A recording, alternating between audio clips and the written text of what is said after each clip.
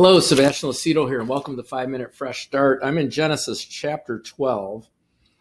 It says, verse 10, it says, "So now there was famine in the land, and Abram went down to Egypt to dwell there, for the famine was severe in the land. And it came to pass that when he was close to entering Egypt, that he said to Sarai his wife, 'Indeed, I know that you are a woman of beauty, your beautiful countenance.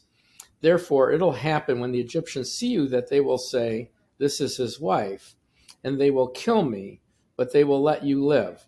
Please say that you are my sister, that it may be well with me for your sake.'" In other words, it'll be good for me for your sake, "and I may live because of you." So it was that Abram came into Egypt, and the Egyptians saw the woman, that she was very beautiful. And the princes of Pharaoh also saw her and commended her to Pharaoh. And the woman was taken to Pharaoh's house.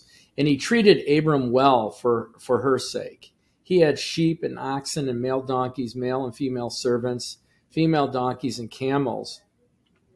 So just get a picture of this. I mean, this is a personal weakness of Abram. I mean, he's basically saying, let the Egyptian men have their way with you so I can live. This is a tremendous weakness.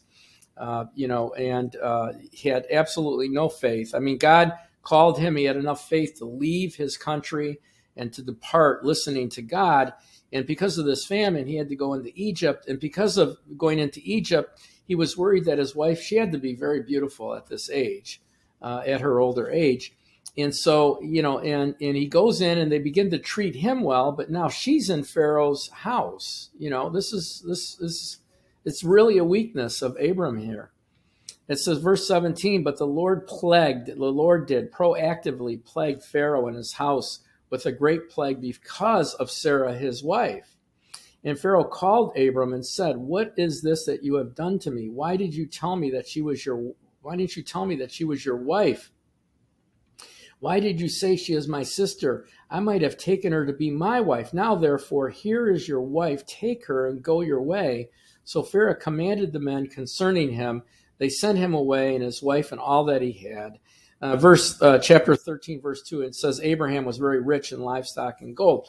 So I want you to see here, there's a couple of things here that I think are very important. Number one, this is a very weak situation caused by Abram himself, because he was, prideful for himself. He was self-serving, self-preservation, and he put his wife in harm's way. I mean, Pharaoh could have easily slept with her.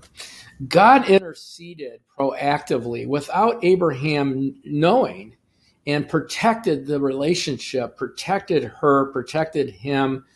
Abraham wasn't praying for this. God did this proactively. And why did he do it? Because God protects us. There's probably, in my life and your life, there's probably thousands of times that God protected us, even from ourselves, even in our weakness. And so we see here that God didn't go to Abraham and say, "Why did you do that? Now I have to bail you out of this." We don't even see God communicating with Abram. He just delivered her and him from Egypt. He blessed them coming out.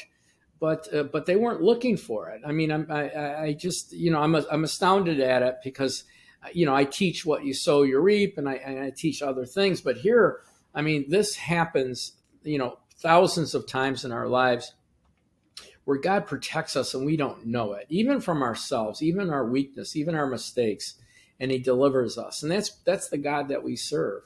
And that's I think we see it a couple of times in Abram's life. And the blessings of Abraham come on us. God protects us, not because of us, because of the covenant that we're in with him through Jesus. We have his protection, both seen and unseen. And when we get to heaven, we'll probably see all the times that he saved us or protected us or caused us not to, feel the full brunt of our mistakes. And so we serve a loving God. And so anyway, that's our broadcast for today. God bless you guys. I pray that God's face would shine upon you and you be blessed in all that you do. God bless and have a great day. Thanks for watching.